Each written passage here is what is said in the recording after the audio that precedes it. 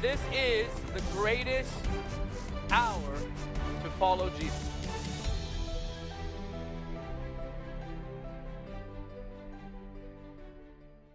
How's everybody? Yeah. Wow. I'm so honored to be here and humbled. I just caught the tail end of what you guys were doing, and just the presence of the Lord is just so good.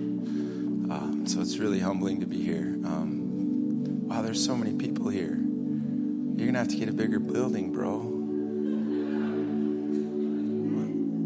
What's going on? Oh my gosh.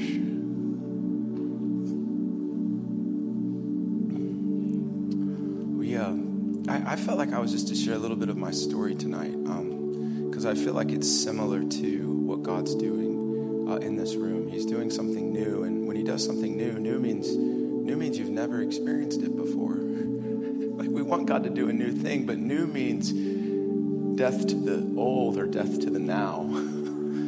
It means unknown. It could mean potentially scary. It could mean sacrifice. But I feel in this room the Lord's doing a new thing, and I've been a part of the Lord doing something new, and stewarding something new is different than stewarding what you've known and where you've been, or mimicking or copying what you've seen. And the Lord, I believe echoes are okay, but this is not to be an echo. This is to be something fresh and new. And so I want to articulate tonight just my journey and story and what I've seen the Lord do through family, because I feel ultimately what he's doing in this room is he's gathering a group of people that are in proximity to the presence. People in proximity to the presence regularly. It's what I believe true family is formed in that place. And God's chosen means to govern on the earth is through family. Through families like this. I have a family, and he's going to govern through my natural family, but also through the spiritual family. It's how he chooses to govern. And he's building family in this hour because he's increasing his government in this hour. And so in this room, it's really important to discern and perceive that he's doing a new thing. And so the way that unfolded for me, and I hope my story encourages you, because I just sense like people that are hungry and thirsting for the Lord to do that new thing in their heart, and to get around, or to get between him and what he's doing. I feel that's happening in this room, and many of you are being grafted into a story, like the collective individual stories. There's something that is converging. And I just sense it in my heart, and I've seen the power of a moment like this, a moment in time like this, when people gather and they just start forsaking things and removing things in order to seek him wholeheartedly. And I want to tell you about the power of that tonight, because I've had a front row seat in seeing it. And it's cool. There's some, you're here just to drink, and you need to come and you need to drink deeply, and you need to remain planted where you're at. But there's others, he's actually calling you into this soil. He's calling you into family, and he's going to teach you to die with one another. Because ultimately family starts in soil, and soil isn't easy to get into. It's not. Soil's like, oh man, soil's so hard to plant yourself in a place. It's dark, it's wet. Oftentimes manure helps the growth, it's like, and so we love the fruit, but oftentimes we don't see the process that someone went through in order to bear that fruit. And so your seeds, the seeds within you, those seeds that you're carrying, your seeds have needs. And the needs are soil. And in that soil, you learn to die. I had this encounter with the Lord. It was March 26th of 2017. I won't get into it tonight. But the point of the encounter, I told the Lord, I said, you're going to kill me. I was like travailing, and it was just this really, I'm a Church of Christ kid. Does anyone know what Church of Christ is? Anyone? Raise your hand. Okay, not a lot of you. Church of Christ, we didn't even have instruments growing up. So it was a really like conservative. So for me to talk about travail prayer, I've come a long way. But I just got whacked by the Lord. And at the end of the encounter, I told the Lord, I said, you're going to kill me. And the Lord said, good. That's what I want to do. And then I saw him birthing like this generation of millennials, and he gave me this one instruction. He said, son, you have to teach them to die. And death just isn't easy. Like there's no easy way to die. But that's what soil's for, is planting your life and planting your destiny and planting your gifts and planting your dreams and planting your desires and planting all of those things in the right soil. And I just sense like this is a giant soil bed that the Lord is creating right now. It's this wet, deep bed. And I know a lot of you, like I know a lot of you are here to drink, and I want to encourage you to do that and encourage you to come and encounter the Lord. But I want to provoke a remnant. I want to provoke a few of you that are looking for something new and fresh. And so when we went to Oak Lawn, we planted the upper room. I would name the upper room the upper room. I don't know who in their right mind plants a church and calls it upper room. Like the inherited historical pressures of having a church called the upper room. Like big things better happen, you know?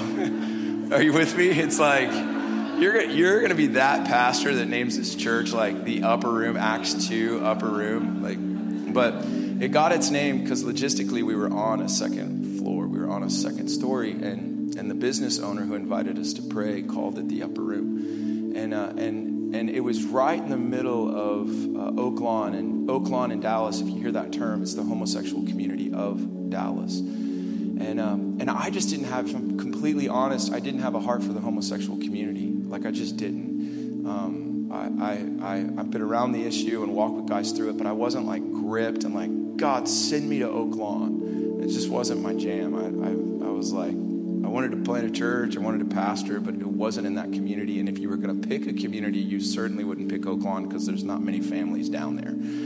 In fact, the first weekend, my wife and I, we ended up moving down there. We started this prayer meeting, and we were trying to figure out what it was. If it was a church, if it was just a prayer meeting, we didn't know. And so we were down there, and my spiritual mom and dad had moved down there to kind of oversee the house of prayer. And so my wife and I moved down there. We didn't have any kids yet. We had a townhome, and we were on Cedar Springs, which is like the main drag. And we had just eaten at this really like hipster cool brunch place. And we're coming out, and this guy's walking by us. Like we're right there, and he's walking by us. He's full cowboy gear. Like we're Texas. He's got a cowboy hat on. He's got a pearl snap shirt. He's got chaps. And he walks right by us, and he tips his hat, and he says, howdy. And we turn around, and God is my witness. He's wearing nothing under the chaps. Like he's got nothing. And I know. And I remember my wife, she grabbed me and she said, we're not in North Dallas anymore, which is like the burbs. She's like, we're in Oak Lawn. Like this is our community. And the first weekend we were down there, it was the Gay Pride Parade, where tens of thousands of people gathered in our neighborhood. And it was just like Sodom and Gomorrah. It was crazy. And I was like, Lord, I don't want to be down here. No. You got the wrong guy. This isn't me. And honestly, Oak Lawn, I think it was really sexy for the church to come down with plans and strategies to plant a church in an area like that. But quite frankly, it was a church planting graveyard. I saw more guys come down with more money, more gifts, more resources, and the Lord really corrected me in my moaning, which He's so good at doing. But I was like sitting with Him. He said, "Son, you need to listen to this." He said, "You're not coming down here to minister to them. You're coming down here to minister to me. And if you'll just set a table for me, watch what I do." And so it like shifted my perspective in what success was, because success was being faithful what He had called me to do. And He didn't call me to minister to them, He called me to minister to Him. And so we would be in a room like this with like 6 of us, and we would set a table for the Lord, and the presence of Jesus would come. We would give thanks, we would praise Him, we would worship Him, and we would just feel this sense of fulfillment because we were doing what he told us to do. And from that one place, we watched him add all these things unto us. He told us early on, don't mark it, don't name it, don't get a website. So for 5 years, we didn't have a website. And then people couldn't find it, and they were driving around Oak Lawn, which is a bad place to be lost. And so we ended up putting up like a one-page Google map.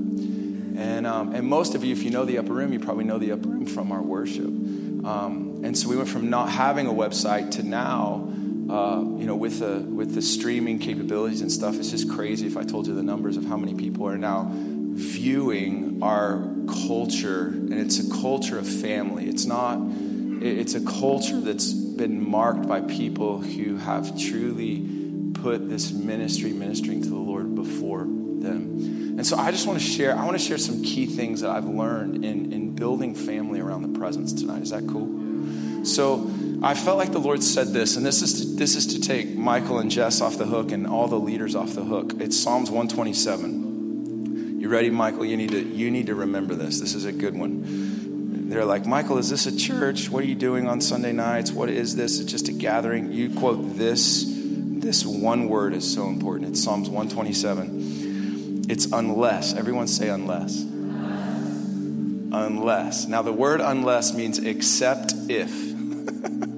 So except if. So this is nothing except if the Lord is building a house. So it says unless the Lord builds the house. So unless the Lord builds the house.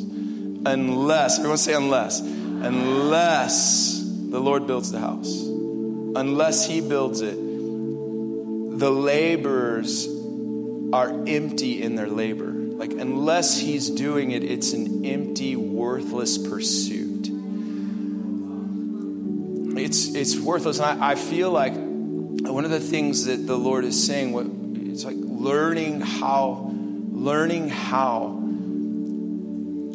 to see what he's giving birth to. Because in a lot of us, what happens is what we give birth to, we get to raise and sustain. But what he gives birth to, he raises and sustains. And what happens is when we start to echo or mimic, or we start to do what we see others doing, but he's not doing that in us and in our community, then we begin to birth things that he didn't birth. And so we are taxed to raise it. And the beauty is, if he is the one doing it, then he commits his strength, his resources, his energies to build whatever it is that he's doing. And so what I see him doing in this hour is I see him raising up fathers. And I see him raising up mothers, and it's not an age thing, it's a heart thing positioned before him. And there's a scripture that's really marked me. Have you ever heard the term in and out? Have we ever talked about in and out, Michael? Not burgers, no.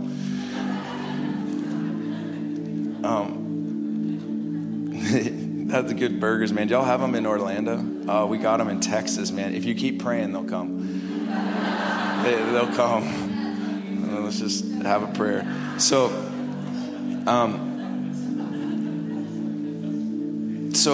unless the Lord builds a house, he builds in vain. But I want to show you how he builds, and I want to show you what I believe. Unless the Lord builds it, you build in vain. But if he is building, and if he is building something in this room, I want to show you what it could look like.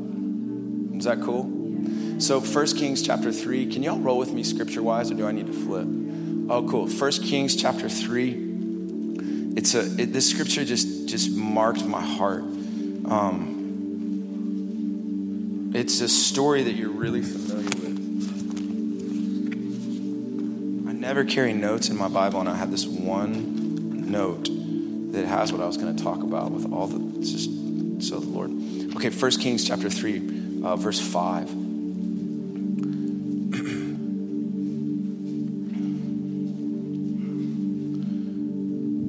This is the night that Solomon had an encounter. He's been anointed king, and he's in Gibeon. He just offered a significant offering before the Lord, and an angel of the Lord appears to Gibeon and says, "Ask whatever it is that you wish." Now we know what Solomon asked for. Yes, what did he ask for? He asked for wisdom. But do you know why he asked for wisdom? It's in this. Look at this. It's at Gibeon, the Lord appeared to him, ask whatever it is that you wish, verse 6. And Solomon said, you've shown great mercy to your servant David, my father, because he walked before you in truth and righteousness and uprightness of heart. With you, you've continued this great kindness for him, and you've given him a son to sit on his throne. So he's reflecting upon the life of his father, which is big, big shoes to fill. And then in verse 7, it said, now, O Lord, you've made your servant king instead of my father David, but I'm a little child. This actually means he's a minor. And most people think he was at the age of 20. And most kings, when they were anointed, I could show it to you in the book of Numbers, but 30 is like the coming into age. So we knew he was young, but because he was young, there was a problem. And he identifies the problem right here. He says, but I'm a little child. I do not know how to go out or come in. Does everyone see that phrase? To go out or to come in. So we know that he would ask for wisdom, but it was wisdom specifically for this activity, to come in and to go out. Everyone say come in. Everyone say go out. So Solomon asked for wisdom for this activity. So I started thinking, well, what does it mean to come in and go out? Because that's a really important thing. This is what would ask whatever it is you want, Solomon. Well, there's this one pressing need that I have. I'm a minor and I don't know how to do this activity. So give me wisdom, but give me wisdom to do this specific activity, coming in and going out. So I started looking, well, where else is it in the Bible? And I was crazy how many times I found this phrase, coming in and going out. The next time I found it was in the life of Moses in Numbers 27, verse 15. You throw that one up. Numbers 27, verse 15. So this is Moses praying to the Lord. So this is a quiet time that Moses is having with the Lord, and he's speaking to the Lord. And look at what he says. He says, let the Lord, the God of all the spirits of flesh, set a man over the congregation. So he's praying for his successor. He's praying for the one that would carry the mantle of leadership and lead them into the promised land. And look at the one requirement. So appoint a man who may go out before them and go in before them, who may lead them out and bring them in, that the congregation of the Lord may not be like a sheep which have no shepherd. So in his eyes, the hallmark quality for this successor is that he would be a shepherd that would lead the sheep in and lead them out. And in Deuteronomy chapter 31, Moses is now giving his farewell speech. And listen to this, Deuteronomy 31, verse 1. It says, then Moses went and spoke these words to all of Israel. Look at this. And he said to them, I'm 120 years old today. I can no longer what? Go out or come in. So it's the one thing he prayed for his successor. And then this is the reason he retired. The reason he no longer led is because he could no longer do this activity. That's why Solomon prayed for wisdom. It's the one requirement for Moses' successor. It's the reason Moses retired. This is a significant thing, whatever coming in and going out means. So we find it again in Joshua. Joshua chapter 14, verse 11.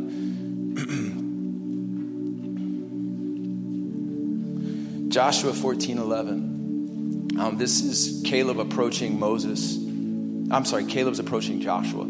Caleb's approaching Joshua, and Joshua and Caleb have been leading the Israelites into the promised land. They've been fighting for all these promises that the Lord had spoken. And Caleb had been fighting for everyone else's promises, but there was this one promise still outstanding for him. And he's approaching Joshua, and listen to what he says. He says, man, dude, I want to go take this mountain. And the reason I want to take this mountain is because Moses told me I would have this mountain. And then he says this, as yet as I am strong this day as I was the day that Moses sent me, just as my strength was then, so now is my strength for, what's that word? War. Both for coming in and going out. So coming in and going out, it's a Hebraic warfare term. And this is what it means. And this is what I see the Lord doing in this hour. it was a term because the king's primary responsibility was to lead the people into battle. Like that was his primary thing. And every battlefield that the Israelites stepped upon, do you realize that they were underdogs? Like there wasn't a battlefield that they stepped on where they were like the favored ones. They were always the underdogs. And then the way that they would win battles was the most unconventional way that you could win a battle, right? And the point was that when Israel stepped on a battlefield, it wasn't about Israel, it was about the God of Israel. And so the main priority for the leader is that he would position the people rightly before the Lord in worship. Coming in is coming in to worship and set the ark before us. Coming out is taking the ark out from the place of worship and witnessing to the world, this is the one that we worship and this is what he does. And what I see the Lord doing is I see the Lord building houses that are learning to come in rightly. They're learning to come in. It's restoring the tabernacle and bringing it back where the ark is at the center of all. This was the distinguishing hallmark quality of any leader that led the nation of Israel. It is the mark of the leaders that he would put the ark before the people. Like David in 1 Chronicles 13:3, he's standing before the people and he says this. He says, listen, what's going to mark my life is that we're going to pursue the ark for we didn't in the days of Saul. There's this thing about setting the ark, setting the presence before us and in our midst. And I believe the Lord is building family through leaders that are forsaking skills, forsaking influence, forsaking like what's popular and working. And they're putting all of that on the altar and they're saying, we don't want that. We want you and we only want your presence on this altar. They will not settle for anything else. We have settled for lesser things. We've settled for good preaching. We've settled for good personalities. We've settled for strategies. We've settled for marketing. We've settled for a lot. But we need a move of God. But it starts with leaders. It starts with leaders. It's a leadership crisis, and we need leaders that are marked, pierced. They're obsessed with the man Jesus. And I believe what God has taken a pen. God has taken a pen. He's the author of faith. And I believe he's just starting to write a few words upon the heart of this community. And what is to come is a house that's not known for anything else, but known that they host God. God is present. God is there. It's a rare thing. There's people that even have the right language and they're saying the right things, but the proof is in the pudding.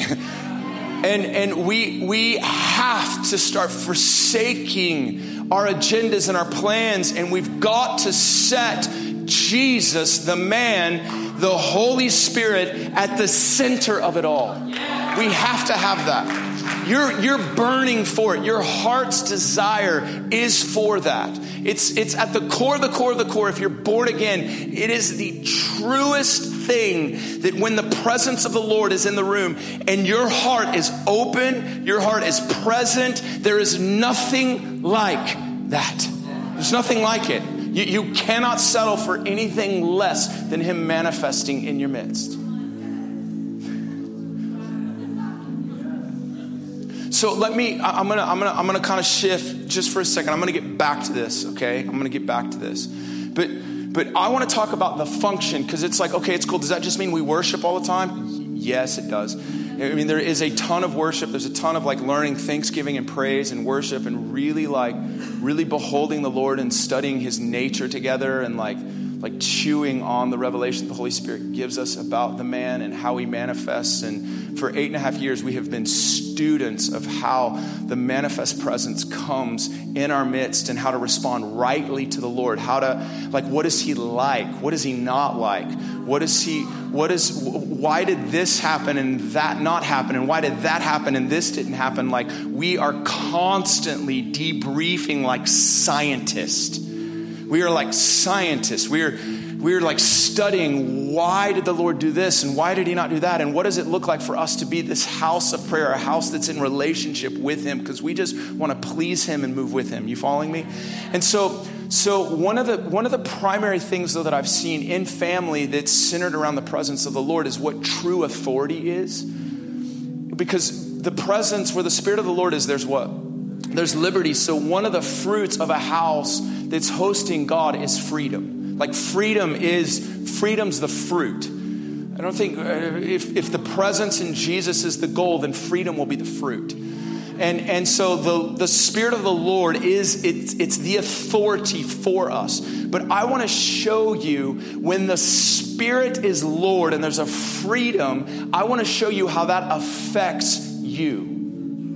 Like you finding, I want to show you this. I want to show you how crucial and critical it is for your heart, for your family, for your relationships to be in an environment like that. I want to show you a spiritual principle that's threaded throughout Scripture. But if I could say the next closest thing to worship and prayer and hosting God, I would say that this principle is directly connected to stewarding and building family in this place. And it's found in the book of Genesis. It's Genesis chapter 2. If you're with me, say, come on. Okay. So Genesis chapter 2. This thing, man, this thing got me. This is so good. It's the most random scripture that I'm about to read to you. It's like one of those that you've probably just blip right by. But it was a life-changing revelation for me. Again, I'm a leader. I feel like my primary gifting is to lead, as it says in Revelation 12. And so I'm constantly studying authority, leadership. What does that look like? And so next to following the Lord and studying him, what is it when I'm in a place of authority? What does that mean? And I was reading Genesis chapter 2. And in verse 4, it's the second account. It says, this account is the heavens and the earth when they were created, and the day of the Lord made the heaven and the earth. And then Moses, who wrote this, he just gives this random detail in verse 5. It says, now no shrub of the field was yet in the earth, and no plant of the field had yet sprouted. For the Lord had not sent rain upon the earth, and there was no man to toil the ground. It's random.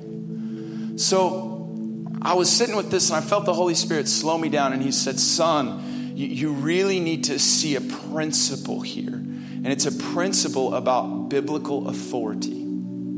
So I was like, okay, well, please show me. And he said, look at the earth. And it said the earth had a problem. I said, well, what was the problem? I read it again. Before any plant of the field was in the earth, before any herb of the field had grown. Now, my translation's a little different. It said no, it just straight up says no plant of the field had sprouted and no herb of the field had come forth, or something like that. But there's this real distinct no. And what I realized is that the earth's potential to sprout and grow could not be fulfilled. The potential of the earth. It had the ability to grow plants and to grow herbs, but it could not do that for two reasons. And the two reasons is that God had not sent rain on the earth, and that Adam had not been created yet to toil the ground.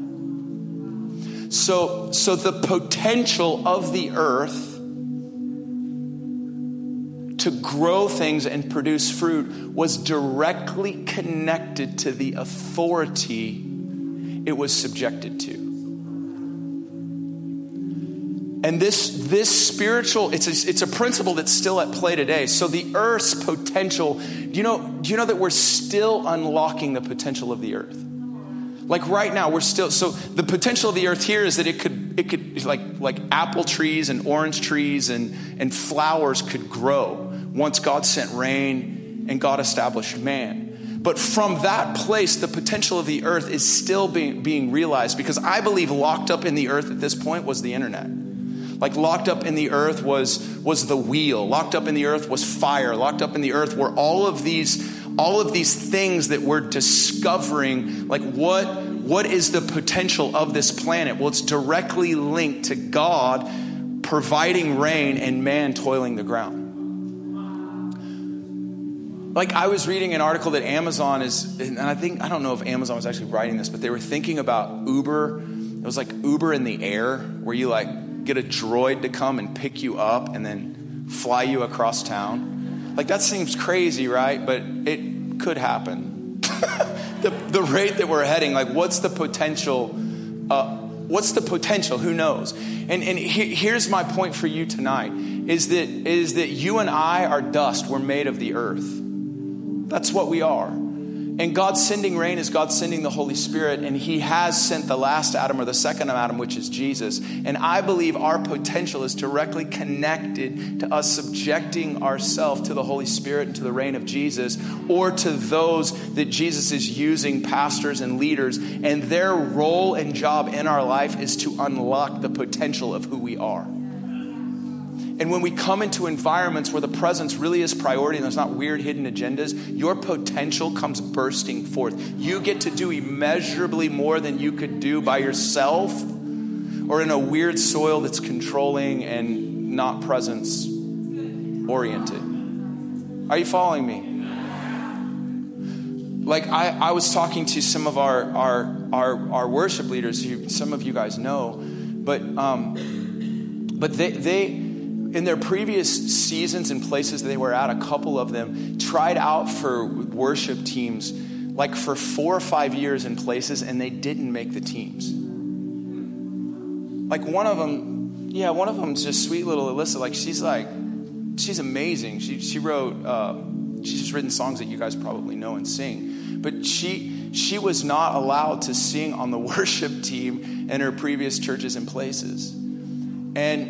And something happened, though, when this collective came into the upper room. And I believe what happened, it wasn't necessarily that they were given a stage. It was the environment that they came into. Their potential was unlocked and released to the earth. And I just feel in my heart like community around the presence, it unlocks the potential of who we are as people. Like, what he's placed within me. What he's placed within me is unlocked as I submit my life into that soil and I get rooted with others. All of a sudden, together, our potential is realized. But most of us just haven't seen environments like this. And I'm not saying that we've done is wrong. I just feel like it's what the Lord's doing in this hour. It's communities where the Spirit of the Lord is Lord. And he's unlocking. I think that's why that identity message is so profound right now. It's what he's doing in this hour. He's unlocking who we are as the bride of Christ. It's just so lovely.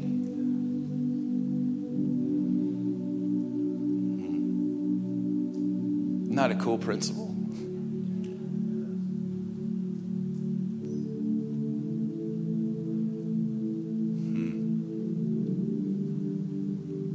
I think so too.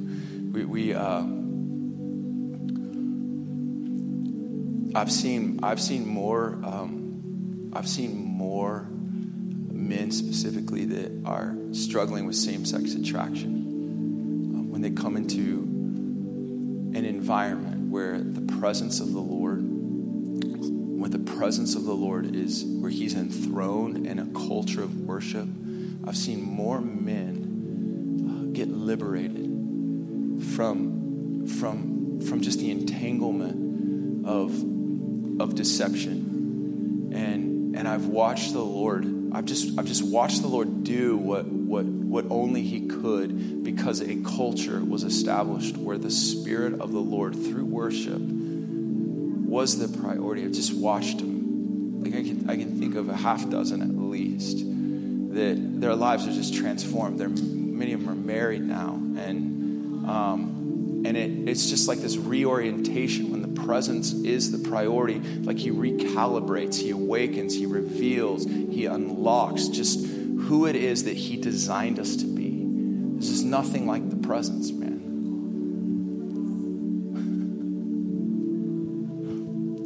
nothing like him. Thank you, Lord. So I didn't plan on saying any of that tonight. The one thing I did feel like the Lord tell me to go after was Psalms 27, which fits into this. And we're going to land here. I'm just going to share this one last revelation, and we're going to minister to one another. Is that cool?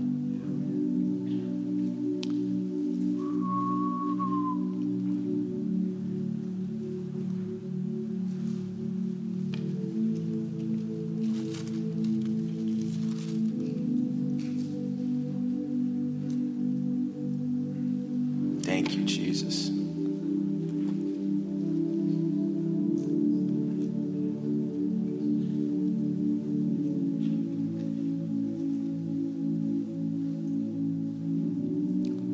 So we talked about coming in and going out, and when we come in, the presence of the Lord is priority, and what that unlocks within us. And then Psalms 27. Man, this is one of my favorite Psalms. Is this one of y'all's favorite Psalms? It's such a good one. It's such insight to really the man who he personally knew how to come in. And this text really unveils that.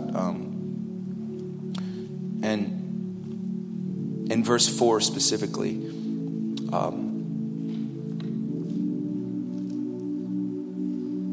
David makes this profound statement. One thing I've asked from the Lord, that I shall seek, that I may dwell in the house of the Lord all the days of my life, to behold the beauty of the Lord and to meditate in his temple.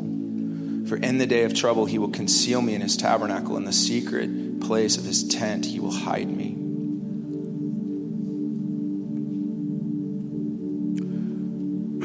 This is the house of the Lord.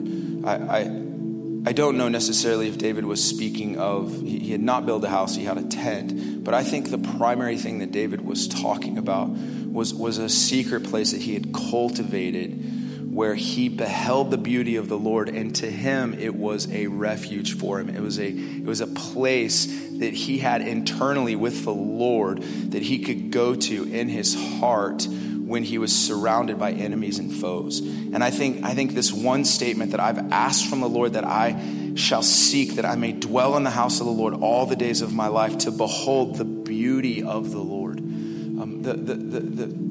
The primary pursuit that I think we're invited into when we talk about church and community, and we talk about unlocking our potential, and we talk about all the things surrounding the one thing, but at the center of all things is this one phrase, the beauty of the Lord. The beauty of the Lord was the pursuit and the thing that David was obsessed with. And the beauty of the Lord is the beauty of the Lord is the Lord. Like the Lord himself, he's beautiful.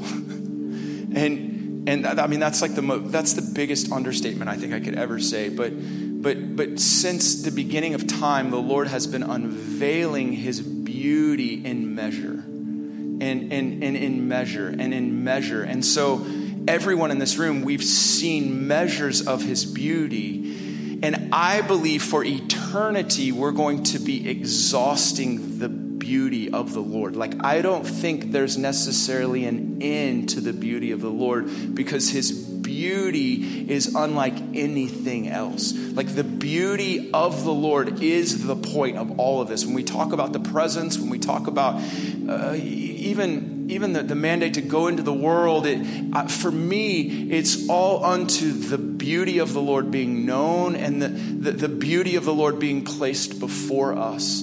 And I don't know how you got into the church. I don't know what you were told, but if you're born again, the point of being born again is for you to behold the beauty of the one who saved you, and the beauty of the one who redeemed you, and the beauty of the one who found you when you weren't beautiful. And then his beauty touched your life, and when his beauty touched your life, you got a taste, just a taste of his beauty. And then he sometimes hides his beauty so that we seek it. But this, at the center of it all, is the beauty of the man Jesus. He's the fairest of 10,000s. He's the lily of the valley. Like, he is the Alpha and Omega. There's so many descriptions to who he is, the Ancient of Days. He's the rock. He's the chief cornerstone. It says he's the capstone. It says he's the foundation. It says he's the lion and the lamb. He's the great high priest. He's Lord, yet he's servant. He's kingly, yet he's priestly, and he's priestly, yet he's kingly. He is the rose of Sharon, the lily in the valley. Like, there is no one like Jesus. He is so very beautiful. The beauty of Jesus, there's nothing like Jesus. It's Jesus. Jesus is, I love that. I love that Michael and Jess, they've trademarked Jesus. And I love it. I love that they have put Jesus on everything. It's just so it's so good and so right. But it's like not about doctrine. It's not about where you go to church. It's not about what you believe.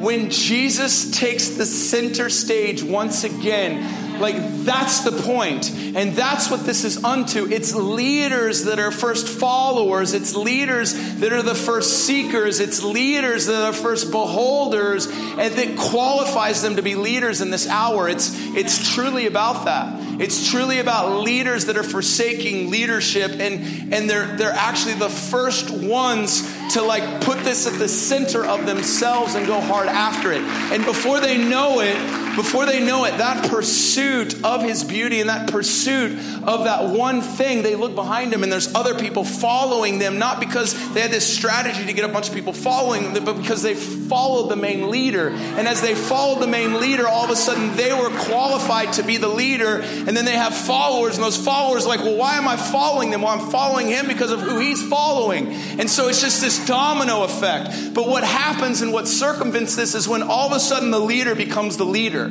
And we honor the Lord, and we want to really honor and do things for him, but he's not the leader. I am. And I've been given principles and skills and ways to influence you and draw you and mesmerize you, but it's not about him. We've forsaken him. We've forsaken him being at the center. It's him. He's got to be at the center.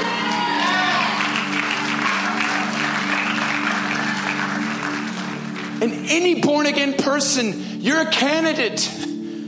You're a candidate. You're a candidate tonight. But it's being provoked. It's being provoked to behold the beauty. To behold the beauty. That phrase, the beauty of the Lord. David's one thing I ask, of all the things I could ask, it's one thing I ask, that I may seek, that all of my days, every day will be marked by this pursuit. It's the beauty of the Lord. And then he talks about, after he says all of my days, then he says, for in the day of trouble. So it's 2 days. All of my days are going to behold the beauty, but in the day of trouble, you'll conceal me. In the day of trouble, you'll hide me. In the day of trouble, you'll protect me. But the truth is, this is what I think is really hindering us from going hard after this, because I'm talking about the beauty of the Lord. But the way that you behold the beauty of the Lord, you behold the beauty of the Lord in your heart. It's a heart deal. And if you look at this text, there's 3 different times David mentions his heart. He said, my heart will not fear. Later it says, when you said, seek my face, my heart said, I will seek your face. Then another time he says, so let your heart take courage, for I would have despaired, but I know I'll taste the goodness of the Lord in the land of the living. There's 3 different postures of his heart that I won't get into tonight. But what I see is really hard for us in the room. If your heart has not been opened, this is a really hard ask. In fact, it's an impossible ask. Because I use my 2-year-old Freeland, and I'll land this, but my 2-year-old Freeland, who's going to be here, I hope he comes breaking through those doors. They just landed, I think, and he's so cute. He's got these cute blonde curls. He's just precious. He's just precious. Did I say he's precious? He's precious. But Free we call him. his heart is like this to the world. Like we sit on the porch. We're on the porch. It's been raining in Dallas, and people are running by because there's a school near us. And he's like, hey, you want to come under here? Hey, you want to come play? I mean, he's just yelling at anyone that comes by. The other day, Larissa walked in, and we had a plumber over, and she heard the conversation. He was like, what's your name? He's in the bathroom. The plumber's like, my name's Joe. And he's like, well, Joe, do you want to be my friend? And Joe's like, yes. He's like, well, do you like pizza? And Joe's like, yeah, I like pizza. Do you like Legos? I like Legos. Well, let's go play Legos right now. Do you want to stay for dinner? Like he's just making relationship with the plumber. Like he just knows, he knows no boundaries. He's never been hurt. His heart is like this to the world. He's just wide open like, I mean, he never met a stranger. It's beautiful. But as his father, I know as his father, one day, life's going to hit that beautiful heart. And his heart is going to go like this. He's going to say, man, it's not safe to live that way. It's not safe to live that way. I need to protect my heart. And the way we protect our heart is we shut it off. We close it. We do. And what I think is so crucial for us to understand is the safest place for you to come back to a place to get your heart open is in the presence of the Lord. Like the presence of the Lord. Michael has said this before, and I rip it off all the time, and I have to give him credit because I'm in his house, but typically I just act like I'm the one that's saying it. I'm just kidding. I think you said this. I don't know who said this, but I think you said this. That the presence of the Lord, it's diagnostic and it's prescriptive. So it's like you know the state of your heart when the presence of the Lord comes in a room. Like you know how your heart's doing based on your response to the presence. And in this text, it actually proves that in Psalms 27. Look at this. It says in verse 3, he says, though a host encamp against me. Though a host encamp against me. This word for encamp, it means that they were settling in and they were setting up shop. Like they were habitating around him. Like they were creating room and space. This is a very familiar enemy to David. And he says, though they're encamping and mounting up against me, he says, my heart won't shut off.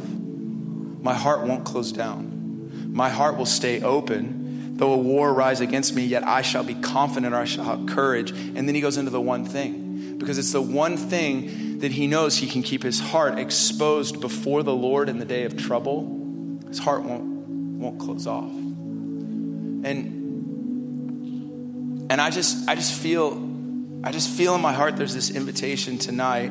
If you keep going in verse 7 and 8, he says, hear, O Lord Israel, when I cry my voice, and be gracious to me and answer me.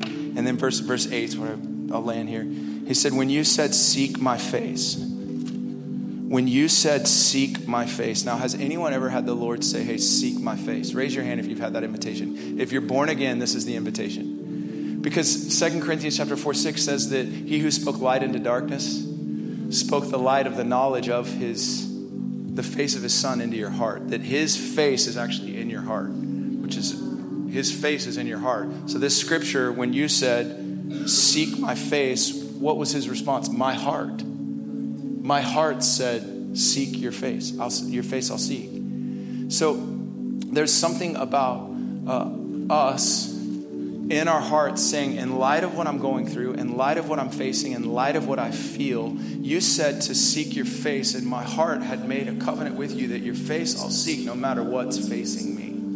And I feel tonight the Lord just wanted to reposture hearts before him and establish hearts before him once again, that whatever's encamping against you, whatever is forming an argument that would have your heart shut down, that tonight I feel like the Lord is going to not only like open your heart up, but he's going to give you confidence and breakthrough and freedom. Because the Lord is your light, he's your salvation. He's the defense of your life. Like he truly is tonight.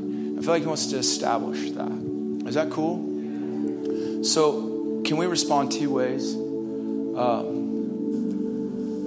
We'll respond two ways. It's verse 6 is how I want to respond. Can you stand up with me? Was this edifying? Was this helpful? I kind of scattershot at a couple of things, but I feel this house is going to be a house that's marked by the presence of Jesus. It's going to unlock the potential of those that are here. Some of you don't even know what you're capable of. But when you get around others that start to see it, it's like a key that's going to unlock who you are. But I feel tonight he's going to start by just reopening hearts in this room. So verse 6 says this. It says, now my head shall be lifted up above my enemies.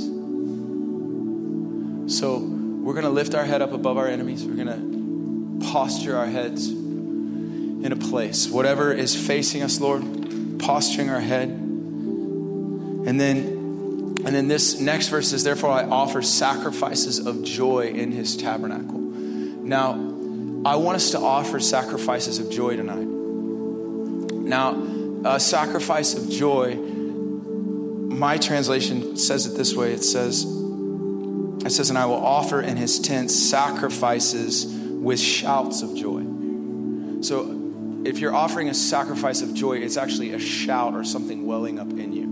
And I felt tonight we're going to offer this sacrificial offering that is a shout before him. And I feel like he's going to open up hearts. And then we're going to pray for one another. Is that cool? Are you with me? All right, so lift your head and lift your hands. And I want to make mention that a sacrifice of joy is costly. If you sacrificially gave tonight in the offering, it was costly. It could have been painful. It was risky. But David says that he was offering a sacrifice of joy. And I believe that some of us, you may not want to bring a shout before the Lord, but a shout awakens your heart. From the overflow of your heart, you speak. And I feel like the shout of the Lord, it's going to break some things off in hearts. It's going to break some things off. We've done this twice this weekend, and I've watched people get delivered from a shout. And I just feel like some of you, you're going to get delivered tonight with a shout. Is that cool?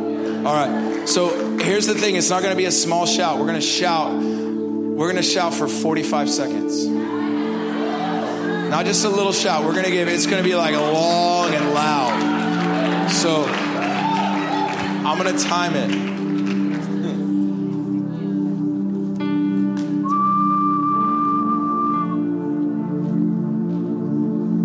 I'm going to get my timer out. So it's going to be a sacrificial shout. But pay attention to your heart. As you're shouting, pay attention to your heart. And then receive the joy of the Lord. It's going to be awesome. Yay? Yay. All right. So on the count of 3, I'm going to bring that offering before him. So you're going to conceal us in your tabernacle in the secret place of your tent. You'll hide me. You lift me up on the rock. Lord, my head is lifted above my enemies. And tonight, Lord, I'm going to bring an offering that's a sacrifice, that's a shout of joy. So are you ready? 1, 2, 3.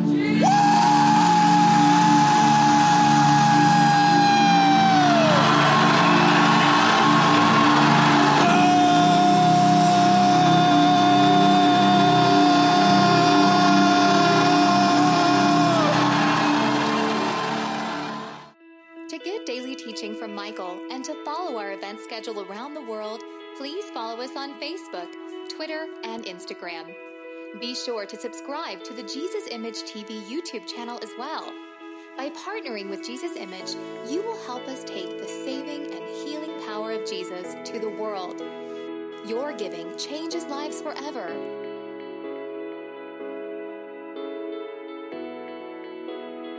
For more information, please visit us online at jesusimage.tv or write us at Jesus Image, P.O. Box 950640, Lake Mary, Florida 32795.